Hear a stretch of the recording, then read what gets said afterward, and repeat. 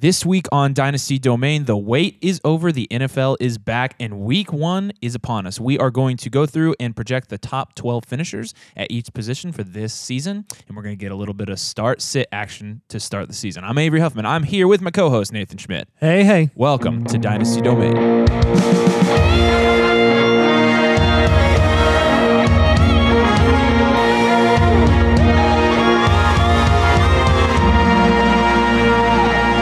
Yeah, we know you are as amped up as we are. We've been sitting here all night talking through the matchups this week, going through some start-sit, setting our lineups, like the part where you actually have players score and it's not the preseason.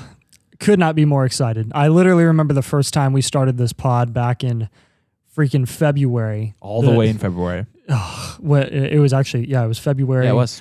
Going into the Super Bowl, and we were in mourning because we knew we only had one football game left of the season. Yeah. And then we've made it all the way here. We've made it. We managed to fill, almost 25 weeks, right? This is our 28th episode. So, we filled a long time with no football. 27 weeks of off-season football. We are ready for the season to start. Well, it is good. It is a good thing that we're back, and it's a good thing that now you can talk about guys that break out in games and it not actually, be a preseason game, so it doesn't matter. So now I'm giving the Dynasty community full permission, as if you need my permission, but even Nathan would say the same. If a player plays well this coming week, it's worth talking about because it's a real game. And now we actually get to get excited about players. Yes, we do. All right.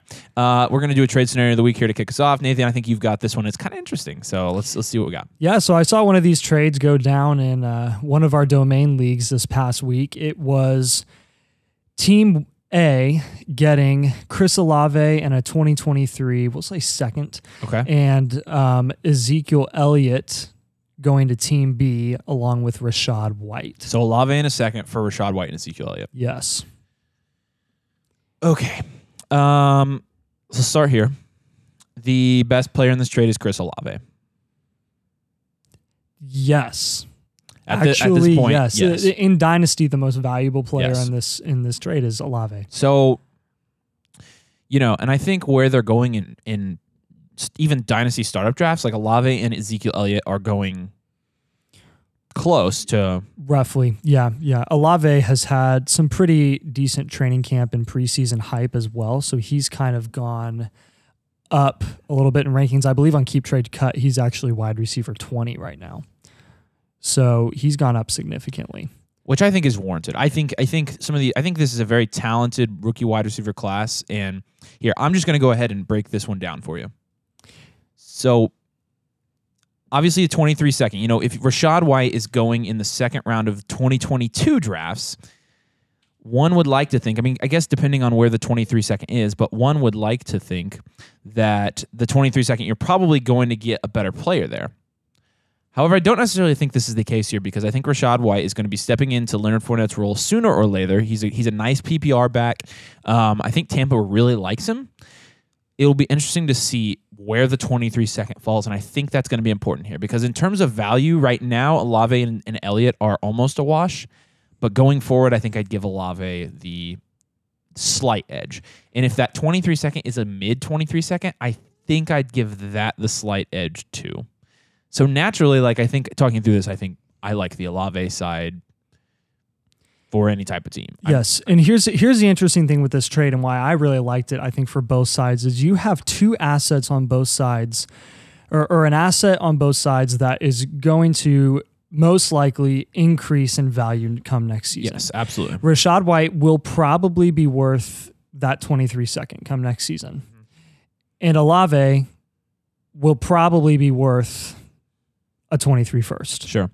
So Ezekiel Elliott, Zeke is the only depreciating asset in that trade, but again, he does have contender value. Yeah, I think it's important to note too, because if I'm a contender, I think it's hard for me not to take the Ezekiel Elliott side here. Exactly. Because Ezekiel Elliott is probably going to give you top 14 production still at a fairly decent price, and Rachaad White is also building. He's also kind of a buy low guy, right? Build for the future. Right. So, would you be on? If it was Chris Olave and a 23 first, would you be 100% all of the time contender and rebuild taking Olave 23 first? Absolutely, yes. Yeah, I think I would absolutely. too. It's not even a question, actually. Yeah. That's a blowout trade. So, because I don't think, because think about it. Olave is the best player in the trade, and the 23 first is miles better than Ezekiel Elliott and even Rachaad White. So, with that one, I see it both ways. I tend to lean the Olave side, but I definitely see how a contender would want to grab Ezekiel Elliott there.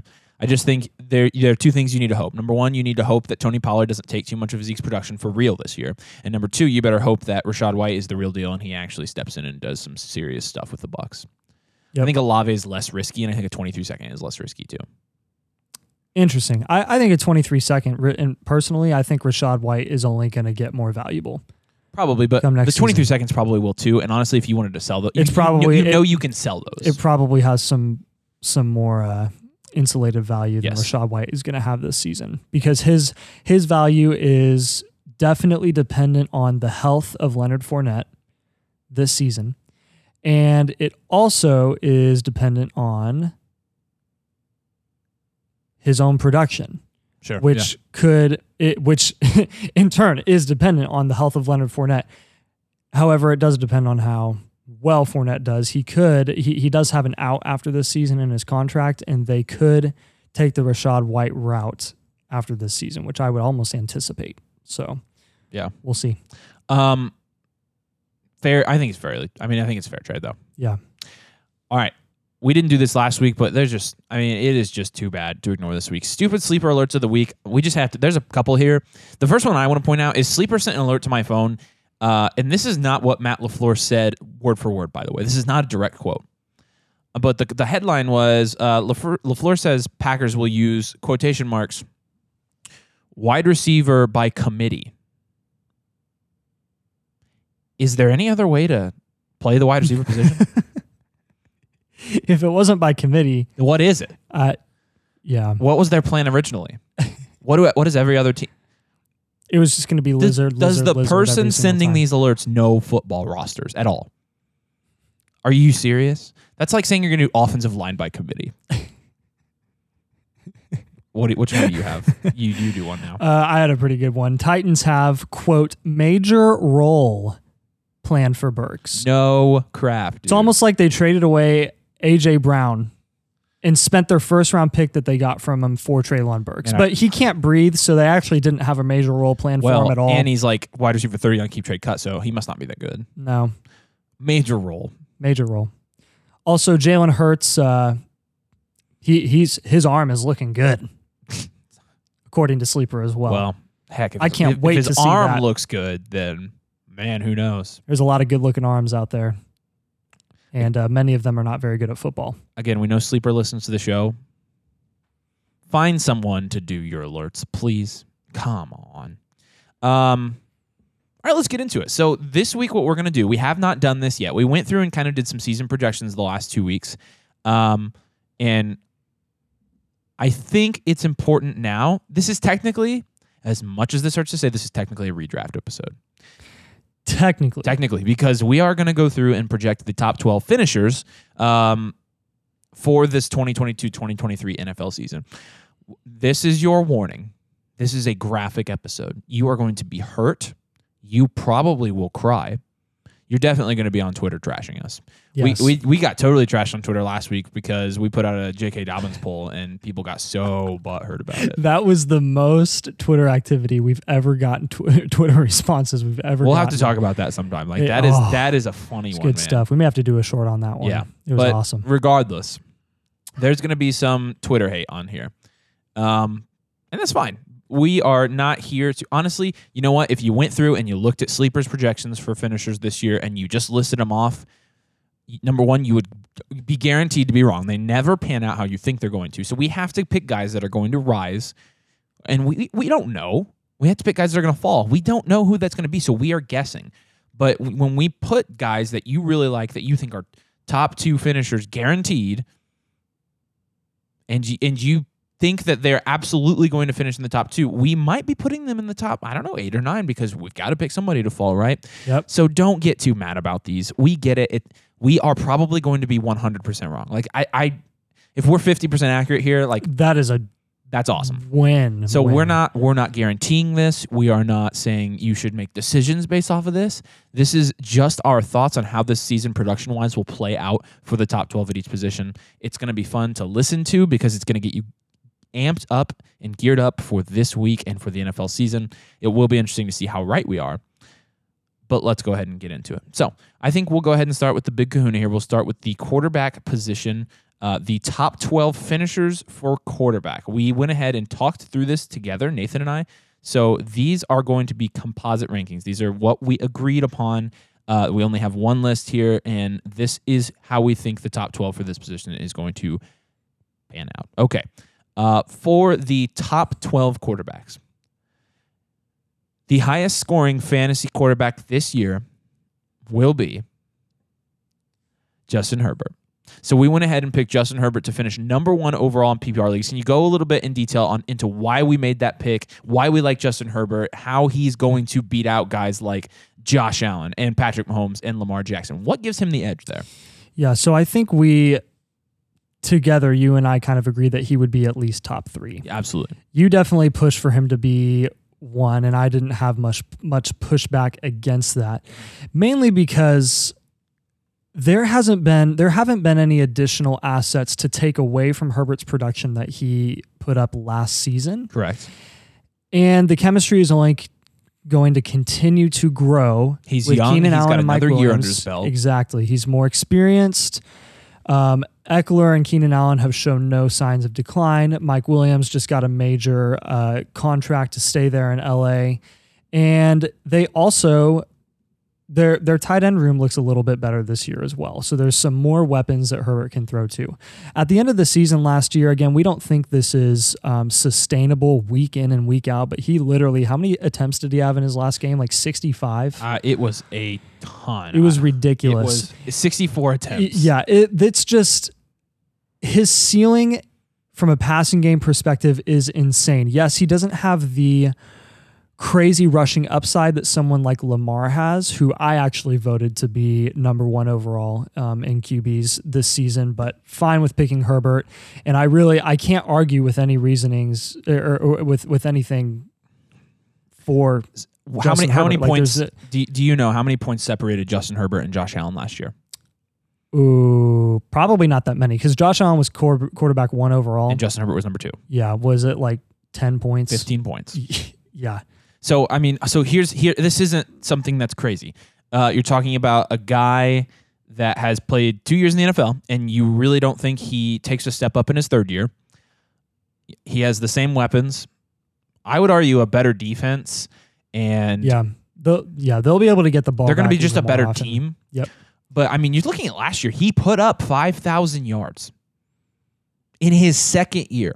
I'm totally crushing over Justin Herbert because he's my favorite player. Yeah. But at the same time, you can't look at these stats and deny that he already was producing at a high level. I think it's safe to say that, number 1, the odds are probably against Josh Allen to 3P as the number 1 overall quarterback in fantasy. Yes. Regardless of what people think. And we'll go into that a little bit later. Yeah. But Herbert is who we like. I think it's a pretty safe pick too. Number 2 is this is gonna be our first instance of people maybe rioting over this because number 2 is not who you think it is. But this is a guy that Nathan really likes for this upcoming season, and I absolutely see the upside here, and that is Lamar Jackson at number 2 quarterback. So with Lamar Jackson, I think you are talking about a guy who, obviously, whether it matters or not, he's healthy again. That matters. He put on some weight. That could matter. How much will he continue to run the ball? Obviously, if we're putting him at the number 2 quarterback overall, we are suspecting that, number 1, he's going to be healthy, and number 2, that he's still going to run the ball a fair amount there. Obviously, that's going to affect the stocks of guys like Mike Davis, guys like J.K. Dobbins. But we think Lamar has a good enough passing season and a good enough rushing season to get up to the quarterback 2 spot. We definitely think it's in his range of outcomes to be the QB1. He's always got that potential. But do you think he stays healthy this season and makes do with this? Yes, I think if he stays healthy, I think he has just as good a chance to be quarterback 1 as Herbert does, in my opinion. Lamar is going to come back from this injury better and better than he's ever been. I think a huge reason for why I believe he has this high of a ceiling in fantasy is because he has the drive to prove something this season in terms of his contract situation. Yeah, absolutely. He is very clearly betting on himself to probably be the highest paid quarterback in the NFL because Baltimore doesn't want to give that to him. He is going to go out there and he is going to put everything out on the line and be a candidate for MVP this season. And if I personally don't think it's even a question. He is an MVP candidate this year. His best season in 2019, when he was an MVP, he averaged 28.2 fantasy points per game. Wow. He only had 7 rushing touchdowns. A lot of it came from the yardage. He had 1,200 rushing yards, 3,100 passing yards, 36 passing touchdowns. I think the passing yardage goes up. I would put my money on 3,500. I would say that's fair. I mean, 3,500 is still not a ton. So, for him to hit 3,500, yeah, exactly. But it's not even that if he gets to 4,000 passing yards, he could still register 900 rushing yards and still be in that conversation. Yes. So, yes, I think it's a safe pick. I like that too. And surely at number 3 we have Josh Allen, right? No, we have Patrick Mahomes. I know people that's are gonna riot. So boring. Why would we bet on the greatest quarterback Of our generation? Super Bowl champion, Patrick Mahomes. Literally the best quarterback in the NFL. Yes. I get that Aaron Rodgers is probably the... Yeah, you could make that argument. You can make the argument for Rodgers, yes. But Patrick Mahomes, man, he's a generational talent. The weapons guys, I think people are actually expecting Patrick Mahomes to fall out of the top 6 this year in production. I think that's hilarious. That is so funny. I meant to put a tweet out about this, but I just can't get over what is this trend that we're seeing in fantasy right now? Why is it that the best NFL quarterbacks, the best quarterbacks of our generation, what is it that that their stock is down because of their wide receiver situation? They're great because they transcend their team situation. Yeah. It does not matter. It's the same who thing. Their wide receivers actually, are. you know what? And I said Aaron Rodgers. It's the same argument with Aaron Rodgers. Yes, it does not matter. Oh, but Aaron Rodgers without Devontae Adams? Are you serious? That is the lamest argument I've ever heard Guys, in my life. this is why they're great. Watch football. They transcend their team situation, which isn't even that bad. The Chiefs' offensive situation schematically actually looks better than it has in the past couple of seasons because it's been Tyreek, Kelsey. Now it's Kelsey. And then a bunch of complementary receiving pieces in Juju, who's a big threat in the short and mid-range passing game. And then you have MVS as the deep ball threat. And then you have Mecole Hardman. And then you have throwing Sky Moore into the mix. Who could easily be productive. And look, we're not saying these wide receivers and these weapons are fantasy elite or even fantasy reliable. No, but we're talking about Patrick Mahomes combined. But Mecole Hardman hasn't been really that in the last 2 years either. But Patrick Mahomes has still used Mecole Hardman a fair amount. And Mecole Hardman, when he gets targets, has been a fairly efficient receiver because of Patrick Mahomes. If you don't think that Mahomes will come out and do that with this crew, you're mistaken. So we have Mahomes there. And then we finally, at number 4, we have Josh Allen. And it's not anything against Josh Allen in particular. Obviously, they're going to have a new offensive system in Buffalo. And while I don't think that affects Josh Allen's level of play, I do wonder if he'll run the ball a little bit less this year and maybe they use some of that 3-man running back committee in the red zone a little bit more to find touchdowns that way. Yeah, the red zone is where I'd be most concerned with that RB committee. They'd be, I mean, every play they can just put fresh legs in there every single time, every single play, and just get one of them in the end zone. Like it just, we'll see how it pans out. Honestly, again, I would say he's even in the same tier as all these top 3 people as well. They have the same ceiling, in my opinion. Yeah. And we just, at the end of the day, we had to pick 1, 2, 3, 4, and Allen just landed. And I really think the next guy too has a could be this tier to finish as the because it wouldn't surprise me if Kyler was the number 1 overall QB. He's got Marquise Brown now. He'll have D-Hop for 2/3 of the season. Zach Ertz, Rondale Moore. He's got James Conner out of the backfield still. He's playing on an elite team still. The Cardinals are still a good team, regardless of if they choked last year or not. So with Kyler, it's another guy that has another year under his belt that has very elite rushing upside. These guys with this rushing upside, especially when you're playing in 4-point passing touchdown and 6-point rushing touchdown leagues, the Kylers, the Lamars, the Hurts, they're going to have some serious potential to be that number 1 quarterback overall. And so we have Kyler Murray ranked at number 5 just because we're being a little bit more conservative, I think, with how he tends to perform, especially later in the season. Yes, he's not incredibly consistent throughout.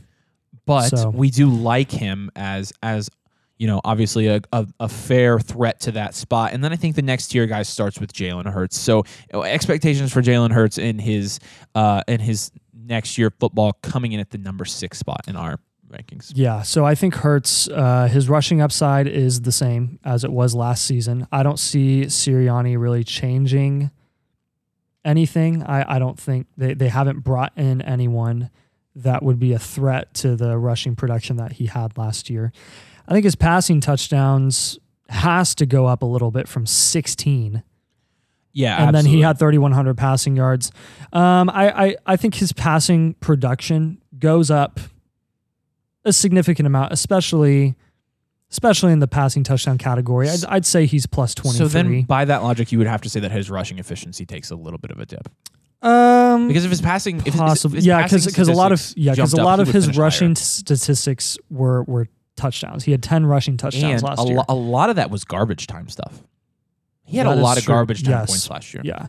While I do think he takes a little bit of a production step up overall, I really don't think he takes an elite step up like people are drafting him in first round of dynasty startups. I think that's ridiculous. I think it's silly. I think Jalen Hurts is a below average quarterback. Yeah, in absolutely. the NFL. I'm probably not as confident in you actually. Obviously I think he takes a step up, and I think that's not a bold statement. But I don't think he gets super efficient as a passer. Now, obviously the weapons help, but for me, I think it's just going to be more maintaining what he did last year without some of the garbage time stuff. So I think the decrease in garbage time points coupled with the step up he takes naturally in his progression as a QB probably puts him in this range too. Now, I will say, by having him here at, number 6, I think we're kind of predicting that he stays in Philadelphia after this year. I don't think so. Well, is he entering his 3rd season? Yes. Well, he'll have to come back to really Philly his next second season. full season, right? Yeah, he'll have to come back next season because he's on his last year of his deal.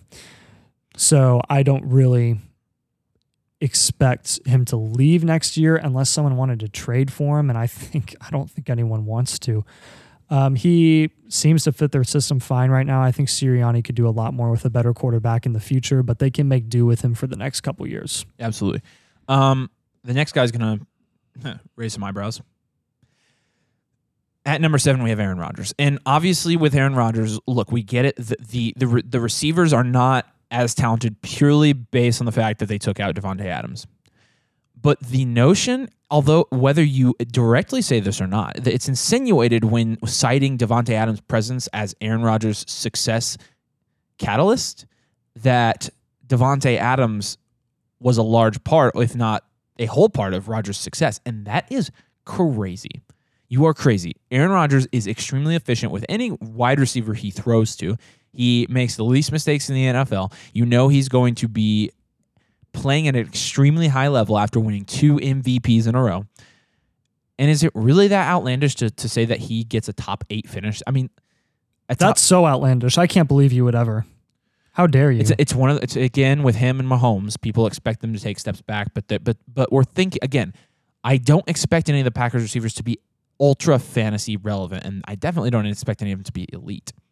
But Lazard will be relevant. Christian Watson will be relevant. That's probably it. Just because the weapons aren't fantasy relevant doesn't mean they are incapable of supporting a high-level MVP caliber quarterback in Aaron Rodgers. That it is the easiest mistake to make because we're so focused on a fantasy outlook of a team instead of how do these wide receivers, although not fantasy relevant, how do they support Aaron Rodgers, or how does Aaron Rodgers support them? Because that's really what this is. Yeah, and it's also a bit of a trend that we've just seen this offseason too. We've never seen this high of a number of elite wide receivers be moved to different teams because of contract situations, and a lot of it seems to be a result of the massive deals that elite quarterbacks are signing right now. And we kind of talked about this earlier and how we think this year is going to be very telling to see on those teams with fringe QBs, if the QBs make the receivers or if the receivers make the QBs. And what we're seeing is that a lot of the fringe QBs that aren't necessarily elite are getting those elite wide receivers. Therefore, you are counting on the receivers making those teams, the receivers making those quarterbacks. But we've taken it a little bit too far in the dynasty community where now we're applying that to the elite QBs who have lost those elite receivers and saying they are no longer going to be elite producers in fantasy. And that is taking it too far. That's too much. I 100% agree with you there. So we need to be careful and we need to scale it back a bit as we go into the season, or we're going to be massively let down. I think there's going to be a pretty big reality check this season after a crazy offseason and free agency. Yeah, I 100% agree here. The next guy we have on our list is Trey Lance. So this is obviously a guy that we predict. We just predict. Yeah, whatever. Yeah. I think with Trey Lance personally, like I think with Trey Lance, this is his ceiling. I would agree with you there. Maybe, yeah. Yeah. I just think with the rushing upside though, that this is an extremely plausible finish for him. Like we saw it with Jalen Hurts, who was not a flashy passer, especially statistically, and because of the foundation that his rushing production laid, he was able to finish as a quarterback one last year. And I think with Lance, you're looking at the same thing here, except better team situation, right? And potentially more talented. I mean, Yeah. I think it's absolutely plausible that Trey Lance is more talented than Jalen Hurts too. So Yes. I like him here. Obviously, his weapons are fine. They've obviously given him the keys to the offense. It'll be really interesting to see if he plays out there. The next guy we have on our list at number 9 is Joe Burrow.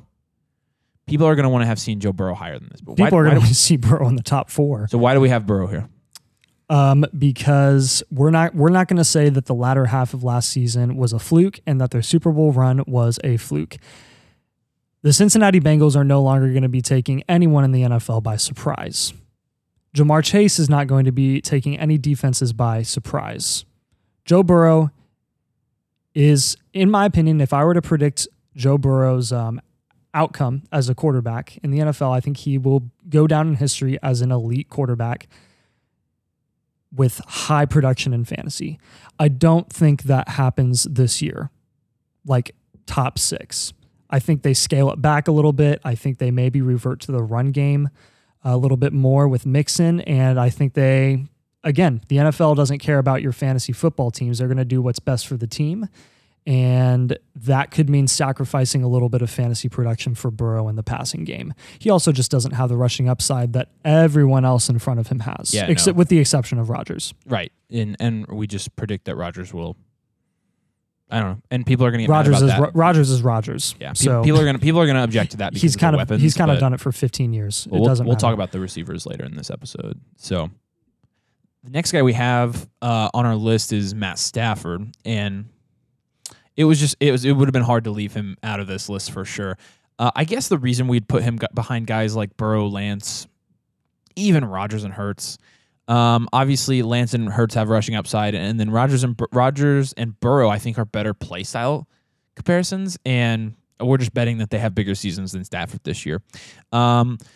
Obviously, we like Stafford's weapons with Kupp and Robinson. We like, even him having Tyler Higbee there still. Van Jefferson, Odell if he comes back to the Rams. So I just wouldn't expect a major drop-off for Stafford. No, not much. But just think, even with Cooper Kupp being the number 1 receiver overall last season in fantasy, he still was only QB 11 on a points per game basis. Right. And now this season you've got Cam Akers coming back. Depends on what you think about what he's going to do. Henderson being fully healthy. There just could be some variation in what's up. So, yeah. At 11, we have Dak Prescott, which obviously, he's going to get in here. His rushing upside has decreased over the years, but it's his passing volume alone still going to be enough to get him in the top 12 easily. Yep, And he'll be a high-end producer for sure.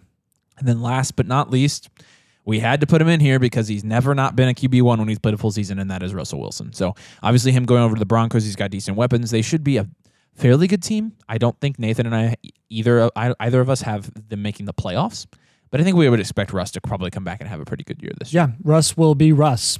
He always has been. No reason to see him not be. And he's surrounded with way better weapons this year, in my opinion. So, all right, moving on to wide receivers. The number one overall finishing wide receiver in fantasy football in 2022-2023, according to us, is Justin Jefferson. And obviously, he dethrones Cooper Kupp here. We think that Kupp, probably we're obviously going to predict he has a good season. But with Justin Jefferson, obviously, he has been rumored to be playing the Kupp role in that offense, which is the Rams offense that they ran last year. But obviously talent-wise and him getting another year under his belt, them just focusing that offense through, I think it's in the cards for him to just have the number one overall receiving season. Yeah, that's why he's the number one receiver overall in Dynasty, is because we expect that number one receiving fantasy season. And at that age, multiple times. That's and at crazy. This is his third year. We always look for those third-year receiver breakouts. He's already broken out his rookie season and gotten better since. He will not decline. 2 is Cooper Kupp, and I think we would expect Cooper Kupp to have another massive year. And obviously, being the type of receiver that's probably going to age better than some of the other receivers his age, I don't think we expect him to take a serious step off until next year or the year after. Yeah, and he's in the same tier as Justin Jefferson. We could just as easily see him being wide receiver 1 overall with J-Jeff. So Stephon Diggs at number 3, which this is interesting because he's above guys like Devontae Adams, Deebo Samuel. Those are probably the 2 hottest ones. But notice we didn't have Gabe Davis at wide receiver 3. Notice we don't. Stephon, the only elite, really skill player on that team. But James Cook is an elite skill player. Yeah, be quiet. Because you're talking about the weapons in Buffalo, and we've said it before. We don't love most of them. So you're talking about guys like Gabe Davis and guys like Isaiah McKenzie and Khalil Shakir and Dawson Knox and James Cook and Devin Singletary. And there's a whole lot of meh there. Meh. But Stephon is not meh. Stephon got a huge contract. He's playing extremely well. He's developed chemistry with Josh Allen. He's going to be Josh Allen's number 1 weapon, and that should lead to him being a lock to be a top 5 receiver. Honestly, Stephon has wide receiver 1 upside this season, in my opinion. Yes, he does. I think he's in that same tier. I think the tier takes a step up here, and that is with CD Lamb. And CD, obviously, coming in at number 4, we are projecting a giant jump for CD, who's previously, I think his finished high was 17th in PPR leagues. Something like that. It was somewhere in a wide receiver 2, not finished higher than a wide receiver 2, and we are going to have him at wide receiver 4 this year. What do you expect to see from CD Lamb? Where does the production jump come from this year to get him this high on the list? I think, obviously, Amari Cooper leaving that wide receiver room is going to have open up a lot of target availability for CD Lamb. Then even Cedric Wilson being gone was a big deal. Michael Gallup being injured is not as significant anymore because he wasn't even put on the PUP list. He should be back no later than week 3 is what we expect. And Ezekiel Elliott is not getting any better. He is going to continue to decline. He did not look good last year. He will not look any better this year. And Tony Pollard is on the rise or plateauing out and always being this way. Yeah, but I think he'll overtake Zeke this season, maybe even in production, definitely in quality of touches. He's already overtaken him in efficiency on a per touch basis. So obviously we're betting on the talent of CD Lamb this year. Yes, yeah. And the run game is not going to be any better than it has been in past years, which means Dak will be primarily throwing, which he already does. So the thing about the Cowboys is they're so unpredictable always in their offensive scheme, and then on who their GM says is going to start, and obviously their GM being old Jerry Jones, who is notoriously bad at being a general manager of a football team. But you just sometimes I personally never know. think, I thought CeeDee Lamb was a good pick when they got him. I don't think he's a bust. I think he is poised for a breakout this year. Devontae Adams at number 5 here. Obviously with Devontae Adams, we expect him to take a small production step back probably without Rodgers because Derek Carr is no Rodgers. At the same time, he's going to get a very large target share again this year. He is on an offense that is above average. And he showed no signs of slowing down last year. So really, while it's not really a drop-off, I would say, for Devontae, it's more of two guys with better situations passing him up. Anything else on Devontae? You're a Devontae guy. No, You're a Derek Carr guy, but we'll talk about Yeah. Derek Carr. Or we didn't talk about Derek Carr because he didn't make it top 12. Yeah, I know. Sad because we had to fight I on know, that because I know. of freaking Trey Lance. No, I'm with you on Devontae Adams. I think there may be, even this year, you may see less of a production drop-off and more of just a theoretical ceiling step back. Sure. He doesn't have the ceiling. And that that's he going used to to happen have. when he's, Yes. when he gets that magic number 30, right? Yeah. Well, I mean, yeah. All right. He's Devontae Adams. He's fine. Yes, I agree with you. At number 6, Deebo Samuel. So Love Deebo, it. obviously, he was a guy. I think he was 5th last year, or was he 3rd? He was third. He was He, third. he was 5th in standard, total 3rd is points. 3rd PPR. Yep. So Deebo, obviously, new quarterback, probably close to the same role from what it sounds like. He can't. I think last year was a really, really good season for Deebo, and I think a lot of the rushing for the 49ers, and this affects Elijah Mitchell too. I think Trey Lance takes a little bit of a bite out of Deebo's rushing carries from last year. That's just personally what I think. Yeah, and I already expected Deebo to take a dip in his rushing production just because he didn't want to be a full running back because of the longevity of running backs is way less than those of receivers. However, he does have incentives in his contract. If he reaches a certain amount of carries, yards, rushing touchdowns, things like that, he does get bonuses. However, I do see his carries going down. That being said, I think he'll make up for it in his receiving production. He is a good receiver, Yeah. very good receiver. Absolutely. I think you're right. I agree with you there. I don't think this is a short to Deebo at all. At number 7, we have, wait for it, Tyreek Hill. How dare you? So at this point, people are probably screaming at us because we have a pretty notable omission, and I'm just going to warn you that you're going to be screaming for a little while longer. So Tyreek Hill, Tyreek Hill? No, because he doesn't have Mahomes, right? We've talked about Tyreek Hill. Go to our YouTube, watch our short. Tyreek Hill, one of the most talented receivers in the NFL, if not the most talented and athletic. Just otherworldly. Not going to fall off without Mahomes. Tua can get him the ball. He's going to, we talked about his depth per target last year and even depth per reception, 8 to 10 yards, right? Yep. You really don't think Tua can throw the ball 8 to 10 yards? Come on. It's what Tyreek Hill does after. It's the amount of volume he's going to get. They paid him so much money. They did not pay him to not use him. So I think it's fairly set in stone that he is a wide receiver 1. And there are actually people that disagree with that, which is really interesting. But, I think going to a new team warrants some of that skepticism. At the same time, I think we're shorting his talent just a little bit too much for my liking. All right, let's get to the guy you've all been waiting for. T. Higgins. And yes, we are serious. T. Yes, Higgins. We are not kidding. Obviously, with T was targeted a little bit more last year than the other person who will not be named yet on this list. And I think we think that this year that's going to translate to more receptions, to potentially more red zone targets. And yards wise, I think they're comparable anyways. So I think T finishes as Cincinnati's wide receiver 1 this year and our wide receiver 8, followed closely by AJ Brown, who a lot of people are shorting this guy again. But what are your thoughts on AJ Brown in his situation this year? My thoughts are that he is a target hog and that will not stop in Philly. They paid him $100 million for a reason. He is one of the best receivers in the NFL. He is a game wrecker. They are going to get him the ball. No problem. Yeah, I absolutely. It's AJ Brown. All right, are we ready for this? We are ready for this. Number 9 is Jamar Chase. Okay, Jamar time out. Chase. You just put Jamar Chase, who I absolutely understand, guys. With Jamar Chase, I get it. He is incredible to watch. He is a generational talent. He really is. And he finished 5th in PPR leagues last year. However, on a points per game basis, he was 12th. And he had a lot of outlier games. Yes, he did. T. Higgins was consistently Joe Burrow's favorite target. But you saw, between his outlier games and some of his big plays, well, he's pretty magical after the catch.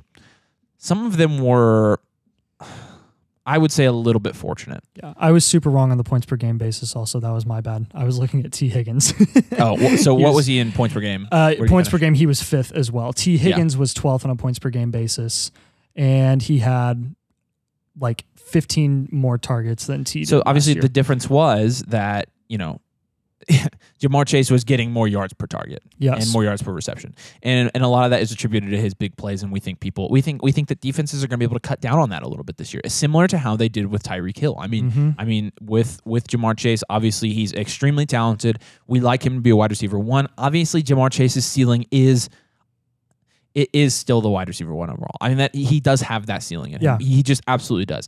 This is just us taking a bet that T finishes higher this year and that Jamar Chase takes a step back, as well as his dynasty value cooling off a little bit. Yes, it was incredible to see what he did as a rookie, which the only reason he surpassed Justin Jefferson's amazing rookie season is because they had an extra game. However, we do have him ranked 2nd overall in dynasty. Jamar Chase is elite. Jamar Chase is going to be great paired with Burrow for the next 8 to 10 years.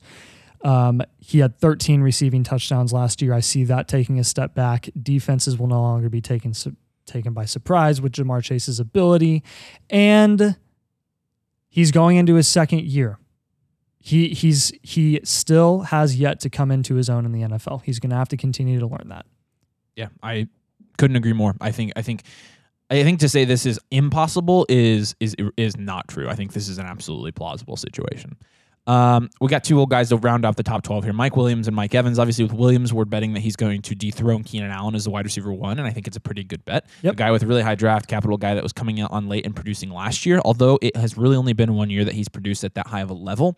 We're going to bet that he's going to maintain and build upon that. And then with Mike Evans, honestly, we could have put Godwin here too, but I think it would be a little bit weird to not put one of these elite Brady receivers into the top 12. And with Chris Godwin coming back from the ACL, we gave the nod to Mike Evans, who's somebody probably at the beginning of the year that's going to have a lot of targets because Tampa Bay is pretty short in weapons too. So, Yep. All right, let's move on to running back. So at number 1, this actually will surprise some people because I think at number 1 there are a lot of people that are putting Christian McCaffrey, and we're not there. I mean, and that's fine. We're obviously going to put our boy Jonathan Taylor. So talk to me a little about how you see JT's production building off of what it was last year. I see it being roughly the same. I could see his yardage going up and his touchdowns going down. He had a ridiculous amount of touchdowns last year. Yeah. Obviously, that one game where he had 5 total touchdowns made history. It was pretty fun to watch. I see him becoming more of an efficient back on a yardage basis, and even in the passing game with Matt Ryan in the backfield there, he's actually going to see Jonathan Taylor and actually throw him the check down instead of trying to throw the ball to Pitty in triple coverage. I think that could be really exciting to see how lethal JT could be after the catch in the passing game with Matt Ryan, who's just, what Matt Ryan is. Yeah, absolutely. Also, Nyheim Hines, I don't really think is going to take away much from him. I think it'll be kind of the same as last year. And CMC, I mean, the reason we don't have CMC at 1 is because I think we really think he's not going to play a complete season this year. No, I don't think so And either. not only that, you have a better quarterback in Baker Mayfield who is going to do more than just dump it to CMC because he's a more capable QB than they've had since Cam Newton in his prime. Yeah. So I think the question is, where does CMC fall? Well, not at number 2. We'll put Saquon Barkley there. Is this really a hot take? Because people like to say it is. It's a hotter take than most. Okay. In terms of his ceiling and what he's shown before, it's not really at all. No. And everyone gets so excited about the Giants receivers every single year, and then they crap the bed every single year. They are so limited with Daniel Dimes back there. He is a crap quarterback. He is bad. Get out. He will never Sell. be good. Get rid of him now. He's terrible. I wouldn't sell him for nothing, but you definitely want to sell him. Yeah. The irony is that I actually bought him in one league because he is this cheap just so I can sell him when people decide to be high on him this season when he puts up 25 points in a game because he ran for a couple rushing touchdowns and fell head over heels for a third. So Yeah, and so with Saquon, obviously he's looked really, really, really, really healthy, and that's important during camp. I don't expect any competition as long as he's healthy there in terms of touches and snap percentage. he'll own that offense. I don't expect Daniel Jones to be an efficient passer. He's going to own that offense. He's going to get every single valuable touch, and pair that with the talent and the upside. Yep. I don't know. Yeah. I mean, I think Saquon could be the running back 1 this year. And crazy to say it too. Like he has a lot to prove this year.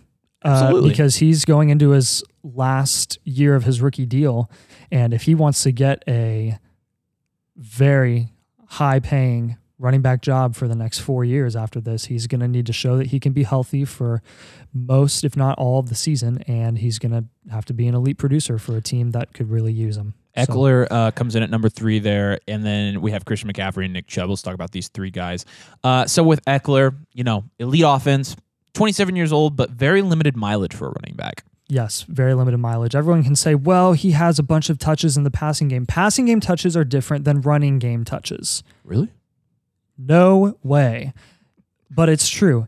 He is one of those running backs that is going to last longer and be highly productive for more than the average running back, in my opinion. So he's paired with Justin Herbert. Justin Herbert will have no problem dumping it to him when he needs to, and Eckler will make something out of it. And Eckler's a talented running back. He's going to get a lot of touchdowns again this year. I mean, Yep. He was their number 1 red zone threat last year. Yeah, I've heard a lot of arguments talking about Eckler saying that he's not going to produce in terms of touchdowns as much as he did last season. I say, why not?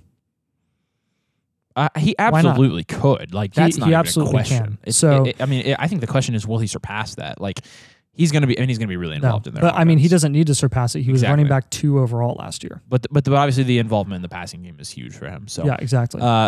Elite offense, elite quarterback. With Christian McCaffrey, it's the opposite. Unelite quarterback in Baker, unelite offense, bad team.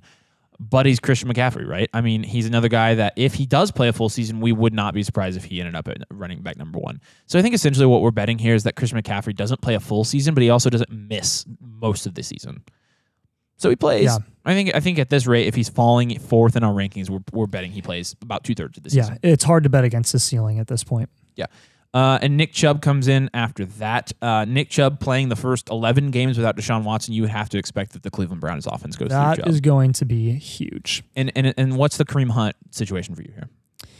The situation for me is that Nick Chubb has put up running back 1 numbers before with Kareem Hunt in the backfield, and also Kareem Hunt just hasn't proven to stay healthy for an entire season. Neither is Nick Chubb, but I would put my money on Nick Chubb being the primary back there throughout the season, and I'm going to hope that he's not going to struggle with injury as much as he did last year. I don't think Kareem takes away that much from him because Chubb is that bell cow running back who takes most of the carries. Kareem is maybe a little bit more lethal in the passing game. Sure. But we count on Chubb in the running game specifically. I'm interested. So the next guy we have on here is Dalvin Cook. Do you think Chubb finishes above Dalvin Cook this year?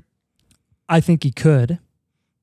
Because I would take Cook there. I think Cook is a guy that has running back 1 ceiling. I'm not sure Chubb does. And here's why I personally prefer Chubb over Cook this year, or this is my prediction, is because 1, Dalvin has never played a complete season in his career. Never. Okay. So that obviously can really hurt you, especially if he has an injury towards the end of the season.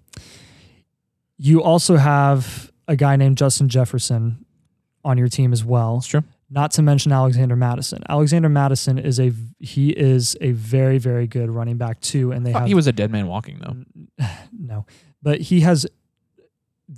Minnesota is going to have no problem starting Madison ahead of Dalvin if Dalvin is not 100% healthy. Oh, absolutely. I think you've got because that. There's not really any production drop off there.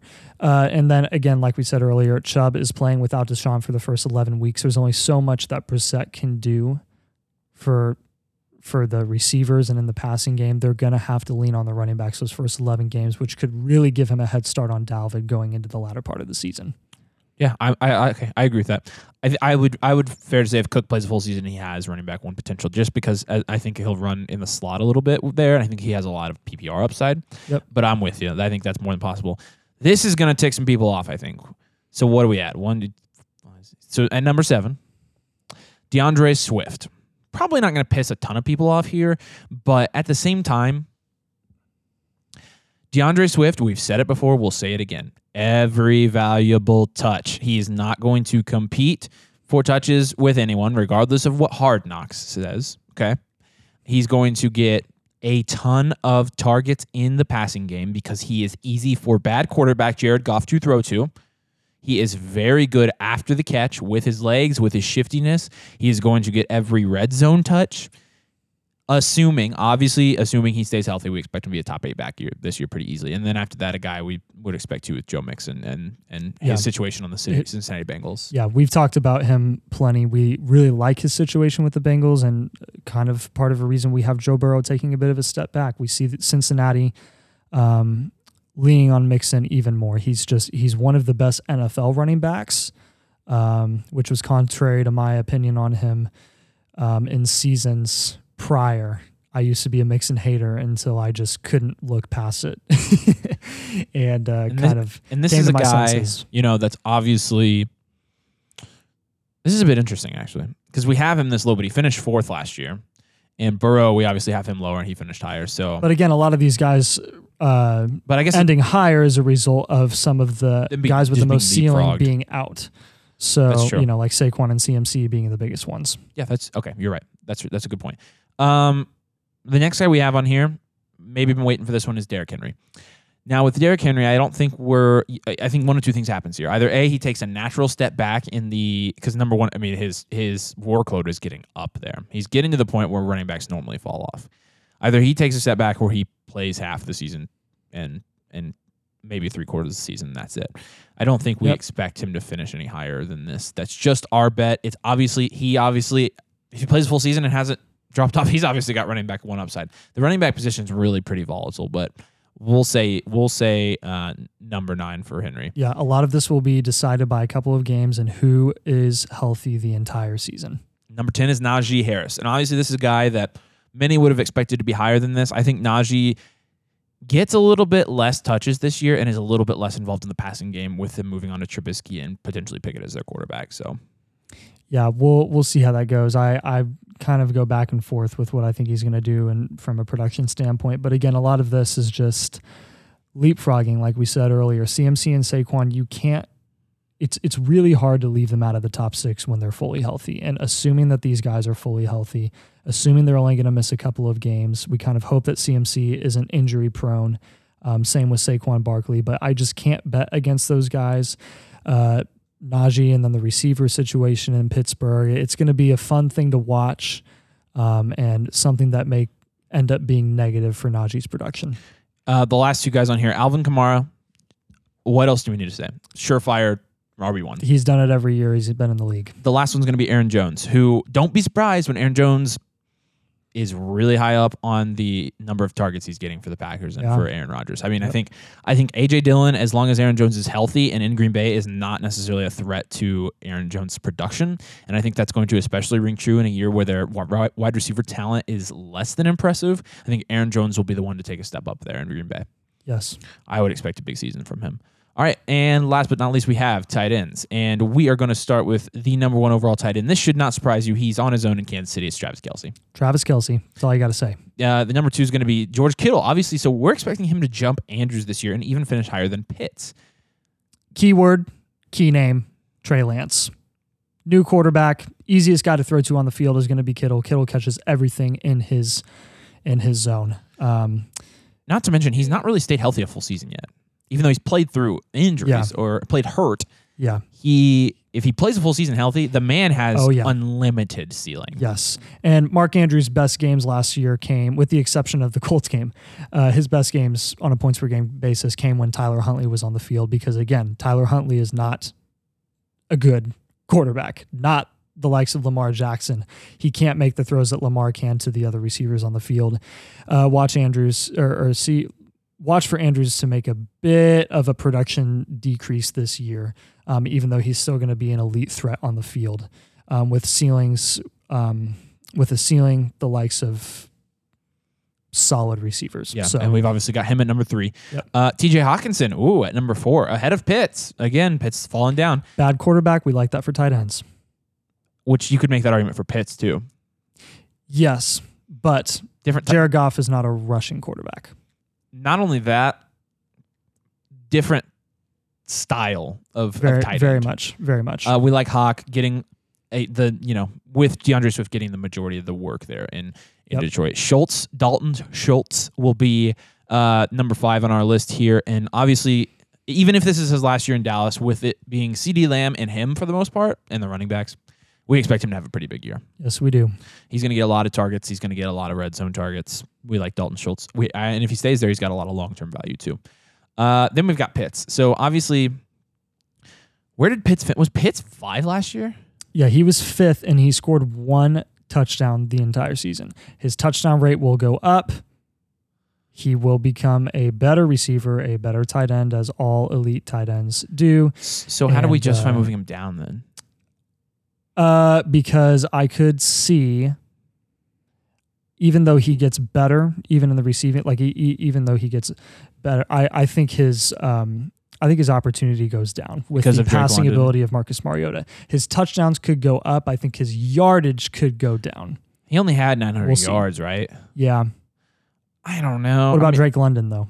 Yeah, I mean, I think that matters. I did kind of contradict myself there because I did say he was going to get better. I think we'll see, as an NFL tight end, we'll see Pitts get significantly and noticeably better this year. Okay. But not in fantasy. I would argue maybe to put Pitts a little bit higher than this now that I'm talking through it. But at the same time, it's absolutely in the cards for him. I just don't know. I just don't know who he's going to beat out. Hawk. I mean, I think he could beat out Hawk. I guess he could, but yeah, you're right. yeah. And then we've got Zach Ertz. Tell me a little bit about what you see in Zach Ertz this season with the Cardinals. Zach Ertz is in a wonderful position with Kyler Murray. The second he stepped on the field there in Arizona, he became a primary target for Kyler and a tight end 1 producer, a high-end tight end 1 producer. He's an elite tight end. He always has been since his time in Philadelphia, and he has not declined. No, he is not. And Trey McBride's not taking that from him. No, not for Not 2 more affecting him. years. Yep. Darren Waller after this, a little bit low for Waller here, Yeah. but I think we just One kind name. of assume he'll struggle with a little bit of, Devontae Adams. well, that and I mean he's got a little bit of a hammy going on. Yes, So hammy. Cole Kmet jumps up and jumps into the top 10 here. One of 2 targets and 2 targets only in Chicago. That's And- all we have to say about that. Yeah, and it'll just be interesting to see if Kmet is long term. Fryermuth, we've got there at number 10. You know, with Fryermuth, I think this is just a safe pick. I don't think his ceiling is that of the elite guys in this positional category, but I do think he has a solid year. I mean, right? He had a pretty Yep. good rookie year. Honestly, that's impressive for a tight end anyways. But at number 11, Noah Fant. How could you put Noah Fant up here? He is playing with a bad quarterback, and his quarterback Exactly. situation is not worse than it was last year. Bottom line is, guys, he's more talented. He is a much better tight end than Dawson Knox is. He is a Yep. much better tight end than David Njoku is. He's an extremely talented player, and his situation has not gotten worse. To say his situation has gotten worse is a lie.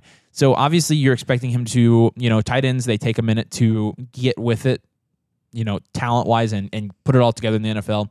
We're just expecting him Noah Fant to take a step up this year. And honestly, it's not a huge step either. Like, this is 11 is No. not that much for a tight end. No, and on a points per game basis, he was tight end 11 in 2020 and tight end 12 in 2021. He'll do the same thing this year at least.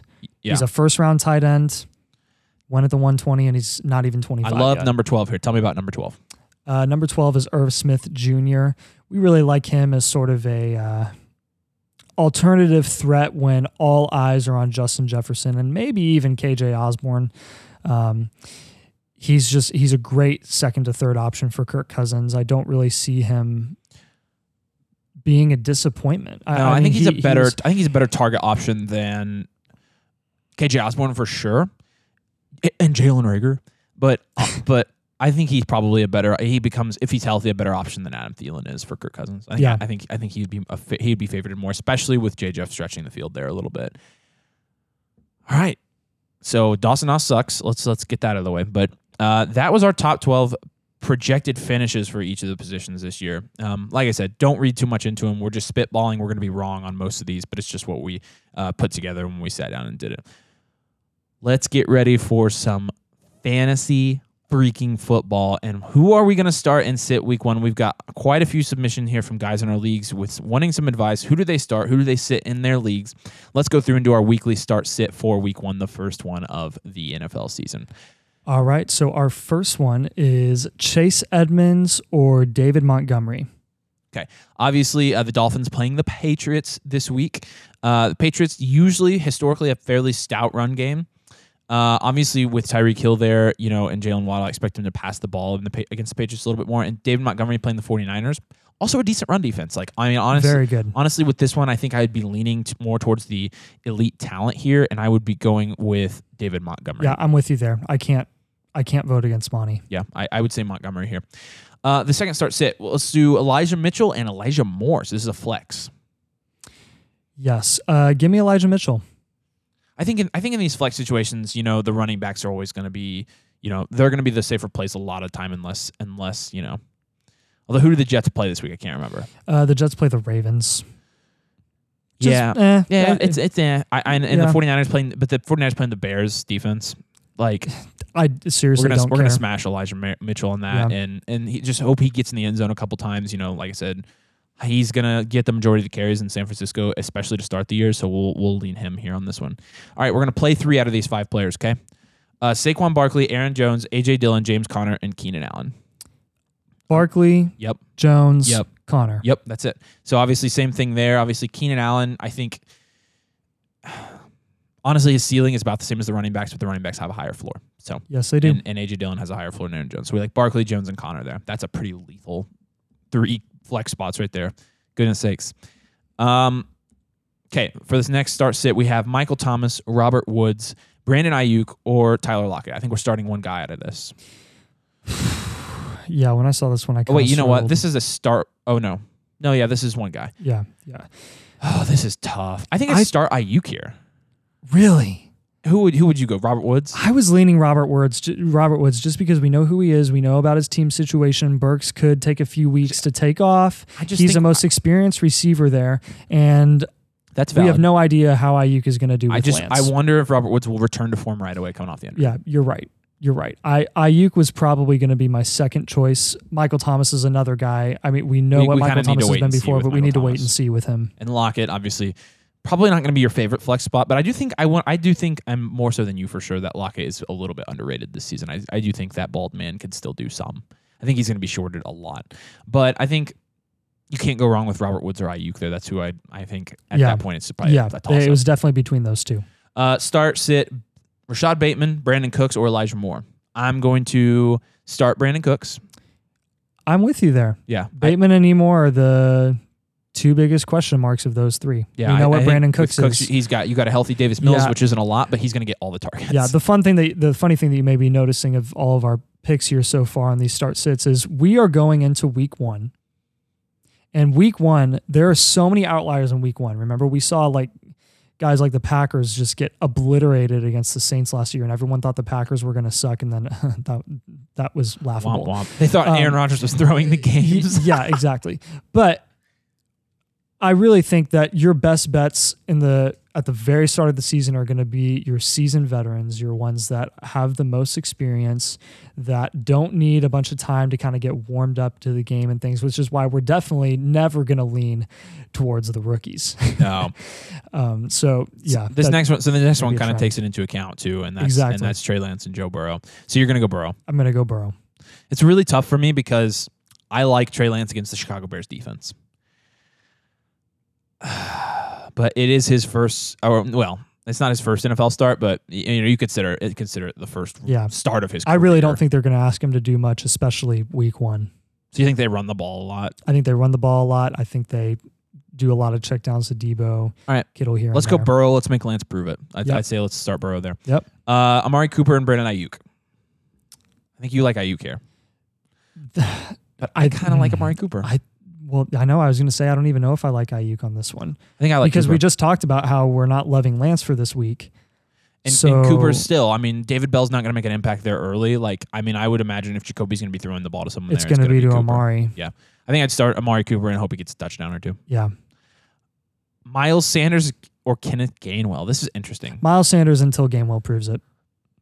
I know Sanders has been struggling to stay healthy in training camp, but he's still the number 1 back there until proven otherwise. Along the same lines, Damian Harris or Ramondre Stevenson? Damian Harris. Wow. Okay. Interesting. Thoughts? Yeah, because I leaned Ramondre on this one. Damian Harris outproduced Ramondre last year. There were some games where Ramondre outproduced him. We're starting this year with the most experienced running back and Damian Harris week 1 against the Dolphins. I have no problem picking Harris over Ramondre. I would lean Ramondre here, but I would say Harris is not a bad idea because let's wait and see how the snap percentage plays out and who gets the most third down work, etc. So honestly, that's kind of a toss up. I think we'd lean a little bit differently on that one, so that's probably no help to you. Sorry. Michael Thomas versus Tony Pollard. I think I'd take Pollard here until we know Michael Thomas is fully healthy. Yeah. And running back, right? I mean, Tony Pollard was fairly productive last year for a second string running back.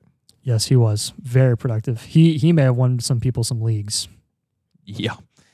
All right, here we go. So the next one is start one running back and then flex one. So the running backs are Akers and ETN. So we're going to start one of those. I'm going to start ETN.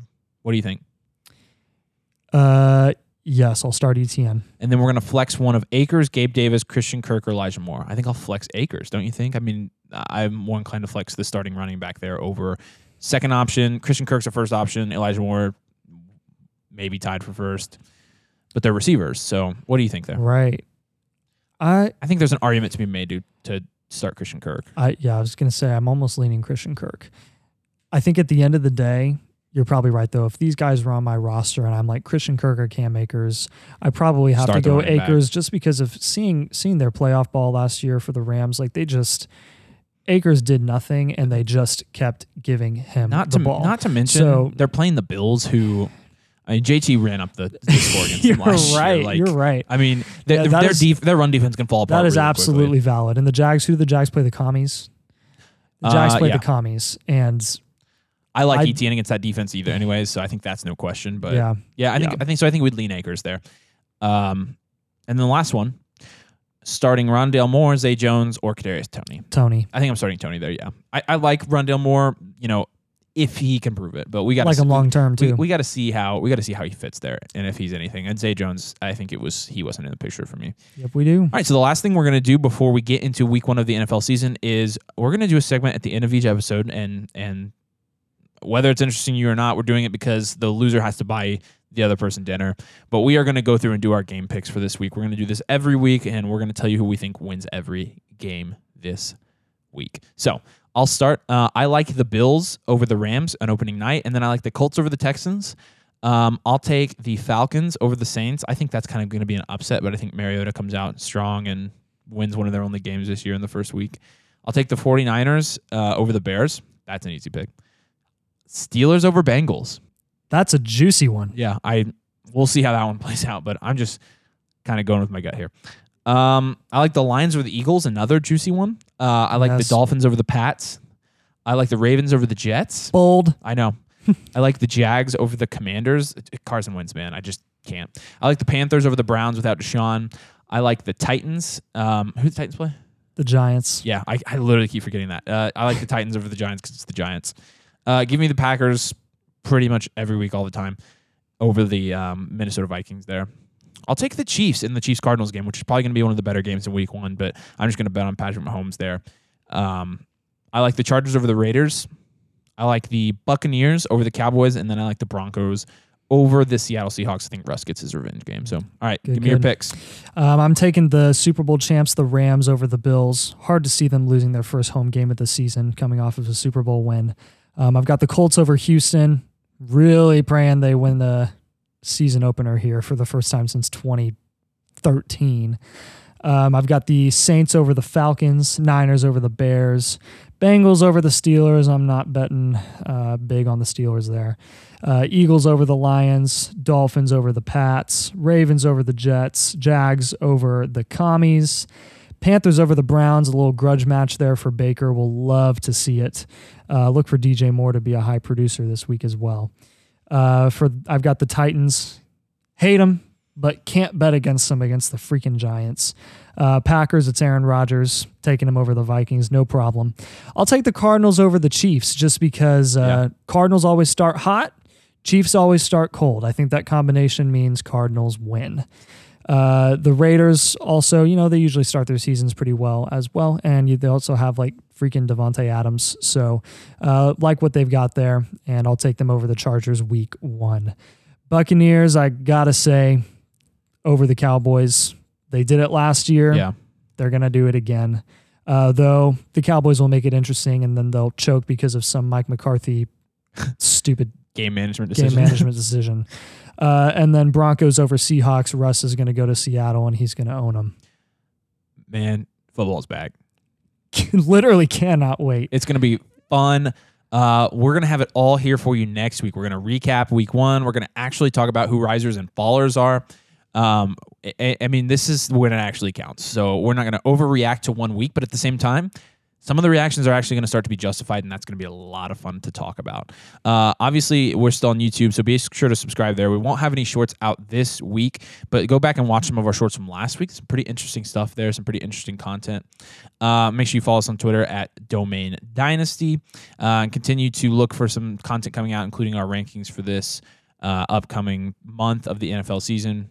We cannot wait to get things started. Enjoy your week of watching football. Thanks for listening. This has been Dynasty Domain.